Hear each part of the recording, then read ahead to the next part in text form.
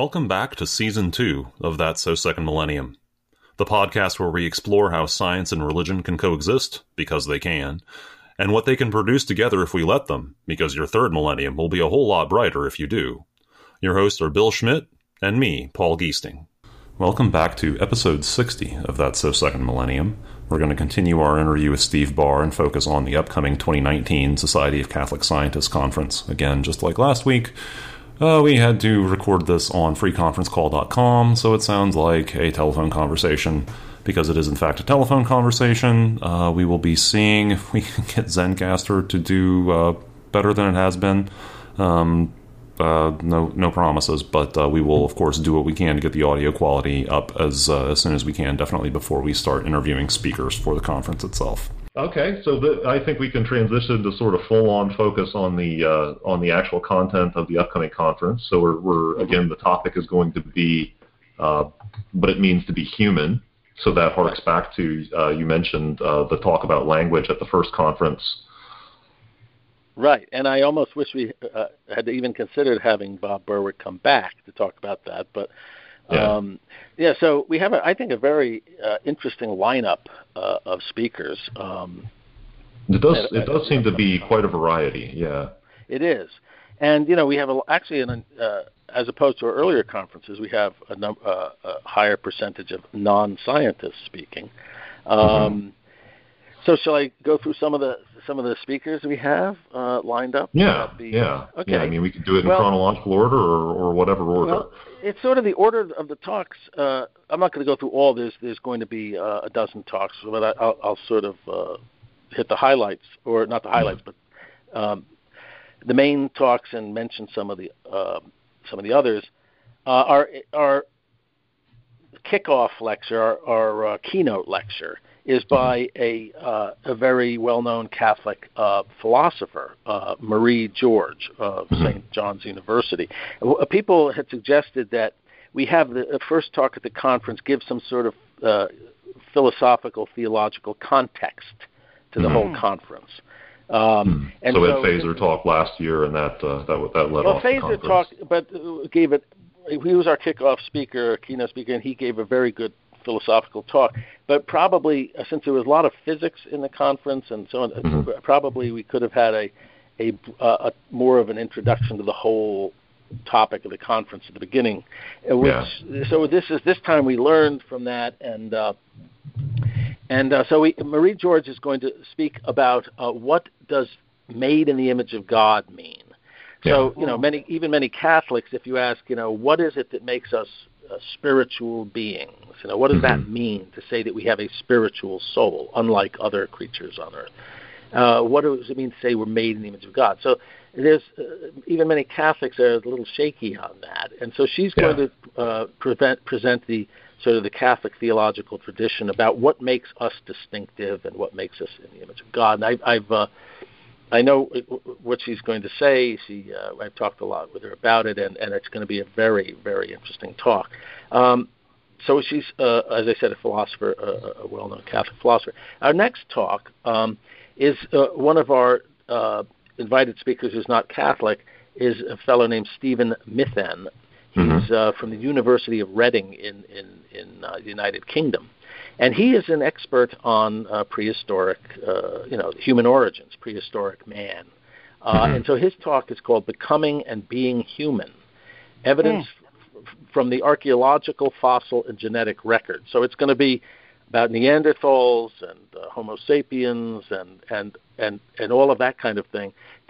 A big question no one knows the answer to is, did Neanderthals, did they have language? Were they fully human, or were they extremely intelligent apes? And he has actually written books on Neanderthals and is a world expert on this kind of thing. So it should be a fascinating talk. All of us. It's turned out that all of us, at least most people anyway, have some Neanderthal DNA in us. So there was some interactions between modern humans and Neanderthals way back when. So it's a very interesting question of, to put it in theological terms, were Adam and Eve were the first truly human beings with spiritual souls? Were they after the branching? Our common ancestor with Neanderthals, or were they before that or after that? Mm-hmm. Where would that fall?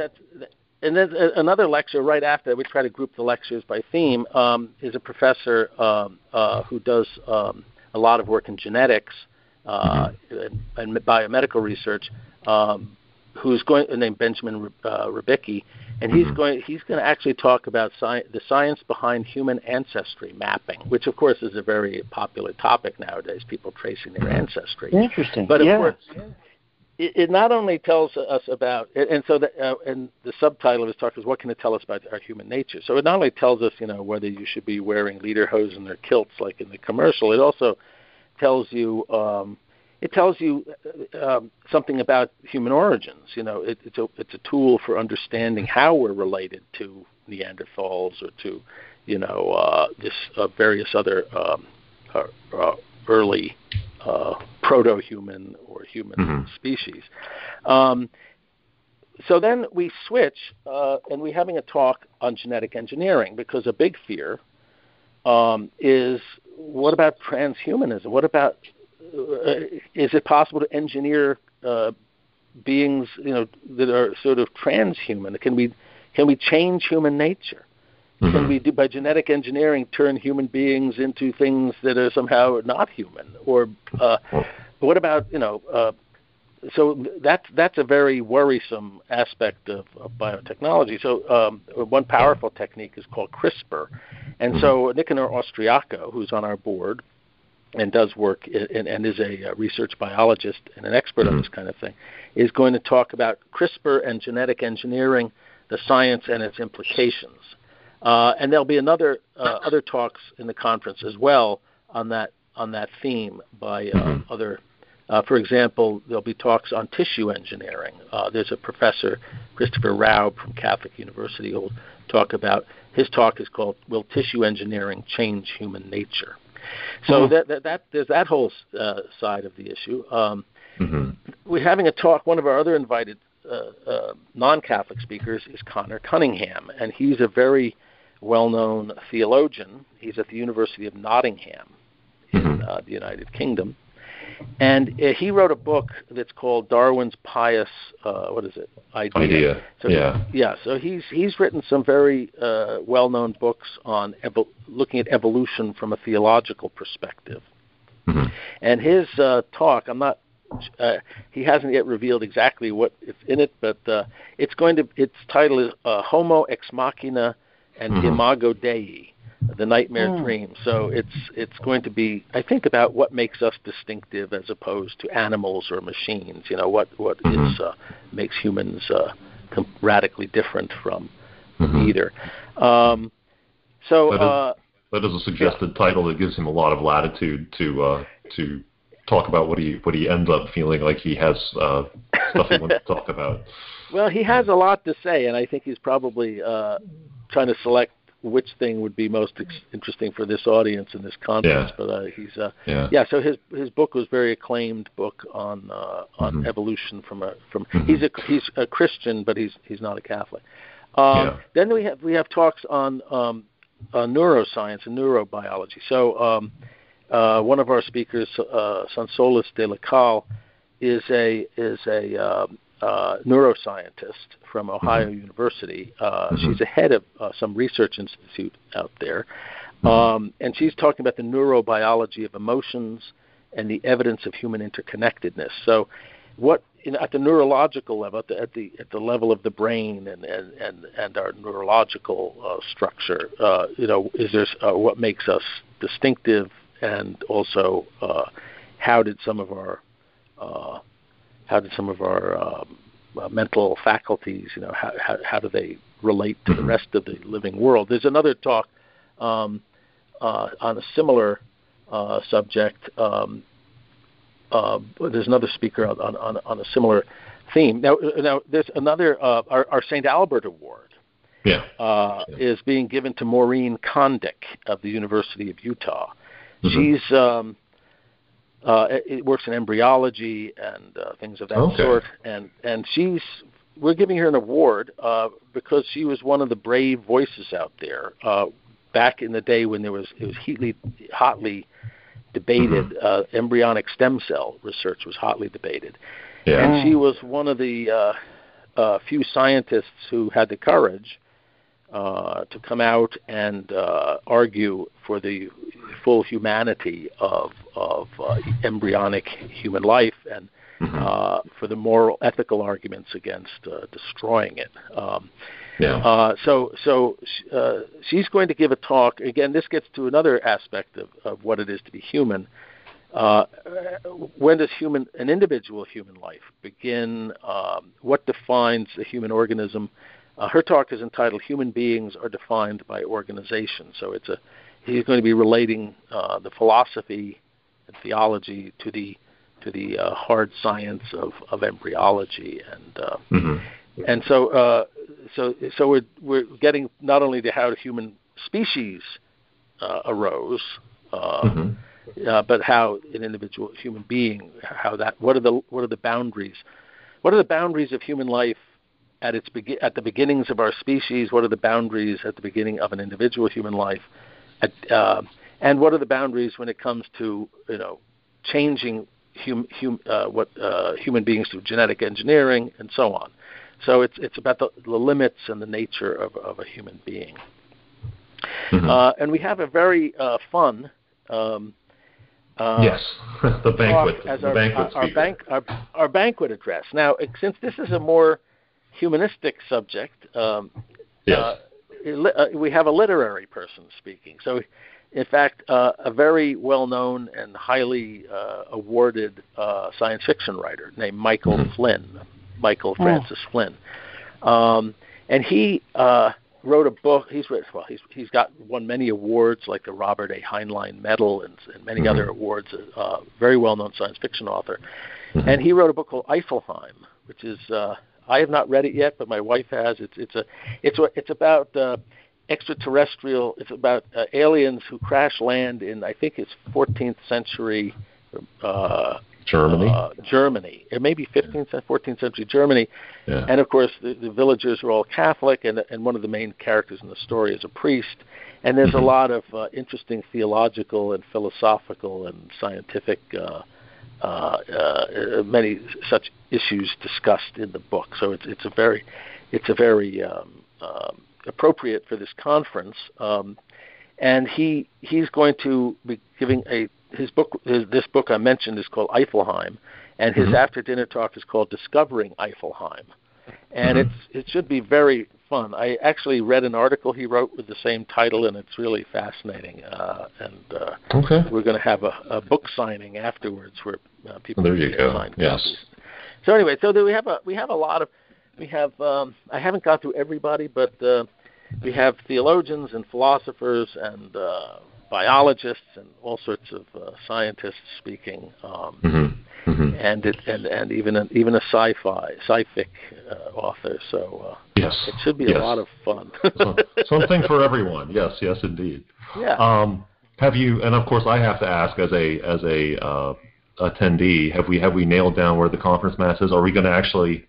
Well, of course, we're not going to be in the Basilica. They'll have regular mass. The Basilica, unfortunately, the mass is not at the right time to fit in our schedule. So, it's between one of two dorm chapels, and I'm still not sure which one it is. But which is, this is the kind of thing that drives organizers crazy. Not. Yes. So, but we have a chapel nailed down. We're just not sure which of the two it is. Right.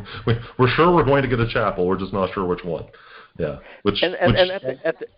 At the conference mass, the one on Sunday, June 9th, the celebrant is going to be Father Joachim Osterman. He's had a very distinguished biomedical research career, and then he became a Franciscan friar. He left. But so he actually submitted an abstract for a talk, and instead of having him give it as a talk at the conference, he's going to give a shorter version, 15, 20-minute version, because it was very appropriate for a homily, actually. It was very theological. So he's going to actually give a very interesting homily on relation of science and faith. So we have everything. We have all bases covered here. That's great. Yes. Yeah. Yes. And one thing that strikes me is that these topics are in no way exclusively in the intellectual realm, but have really clearly relevant implications for policy questions that are at the center of civic debate in the world today, right? That's true, but we, as an organization, now, for example, we have talks about tissue engineering, we have talks about genetic engineering, CRISPR, talks about the beginnings of human life and so on, which clearly have implications, social and so on, political. But one thing that's sort of here's probably an emergency vehicle. But one of the things that we, as an organization, are very committed to is staying out of public policy questions. It's actually in our bylaws that we do not take positions on or issue statements on public policy questions. And so we because I think it's dangerous for Catholic organizations of our sort. I mean, there are some, but for this kind of sort of more intellectual organization, might get sucked into politics, which can be very divisive, and so we don't we want to stay very clear of any of that. But of course, we're giving our award to Maureen Kondik, who now it's interesting when she testified before Congress many times. A number of times anyway, wrote many articles. Her articles, I would say, she stayed away from the politics of the issue, though it was in the midst of a huge political debate.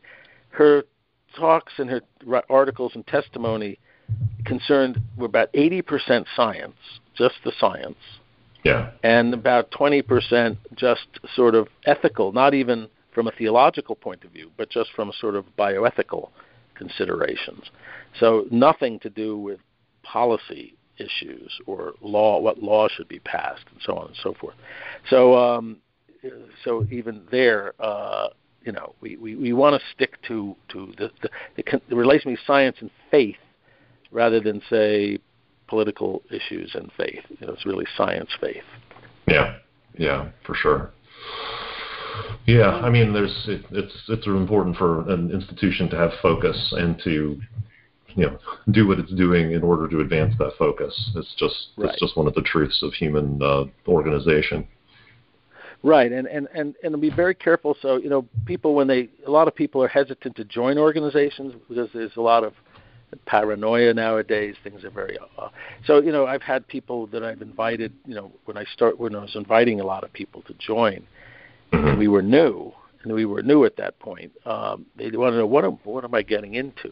I mean, who are these people? Do they have some ulterior motives or some hidden agenda? And so, there's less of that now because they can go to our website and see on our website are the talks from previous conferences, and they can see the nature of what we're doing. And there's a lot more context now. Yeah, and so they know that we're real scientists. There's nothing flaky about the science.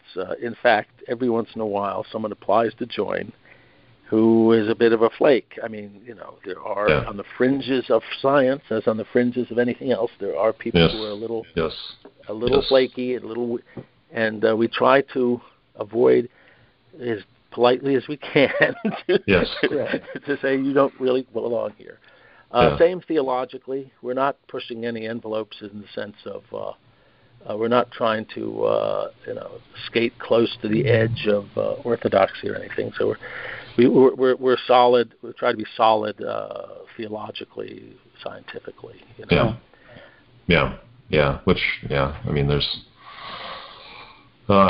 are certainly people there within the Catholic fold who are just as sort of biblically literal as there are. Of course, they're far more numerous on the Protestant side of the divide, but. Right, and that has been an issue. There have been a couple of people.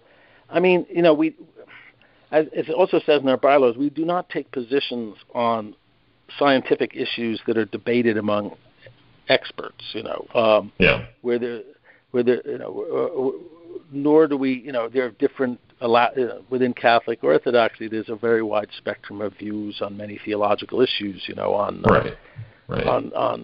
Molinism versus, Thomism versus these different theological schools and traditions. We're not grinding any axes there. But if something's really on the edge, as you say, a young Earth creationist, we're probably not going to accept them as a member because there's something wrong. Probably definitely not going to give them a slot at speaking at the conference. Oh, exactly. But even so, if you think the world's 10,000 years old, then your science is screwed up. And the argument that God has laid it out, just so as to fool us and put these radioisotopes in there in just such proportions as to test our faith, or something like that. Right. It's actually one of the things we're very lucky is not lucky, but we're fortunate as Catholics that we don't have to worry about those issues. I mean, I don't know if I've ever met an actual research scientist, a professional, doing basic research in any branch of science, who is a young Earth creationist, a Catholic, that is, who is a young Earth creationist. I mean, it sort of goes without saying, we don't, it just our member, it's just sort of taken for granted, the evolution, that the universe is, But the Earth is 4.6 billion years old. The universe is, what is it, 16, 17? We don't have to argue about this kind of stuff, or it's not debated. It's just taken for... Now, not all Christians are in that situation. Right. Our evangelical friends, and we have many evangelical friends, they're in a little more tricky situation because they're very divided on some of those issues. And and we don't have to. It's just not. It's a non-issue for us. So that's one reason that I think the Catholic Scientist Organization we're well positioned, because there's nothing in our faith. There's no doctrines of the Catholic faith. There's no teachings of the magisterium that conflict with scientific facts and theories. So there really is a harmony. Not just there really is a harmony between the Catholic faith and modern science. And that's I think that's really an important point to underline, is that that isn't an issue, and I think that's a straw dog that's out there because of the tendency of the new atheists to just try to conflate, or people of that ilk. Oh yeah, well, you're just the same as these young Earth creationists, and you're just the same as,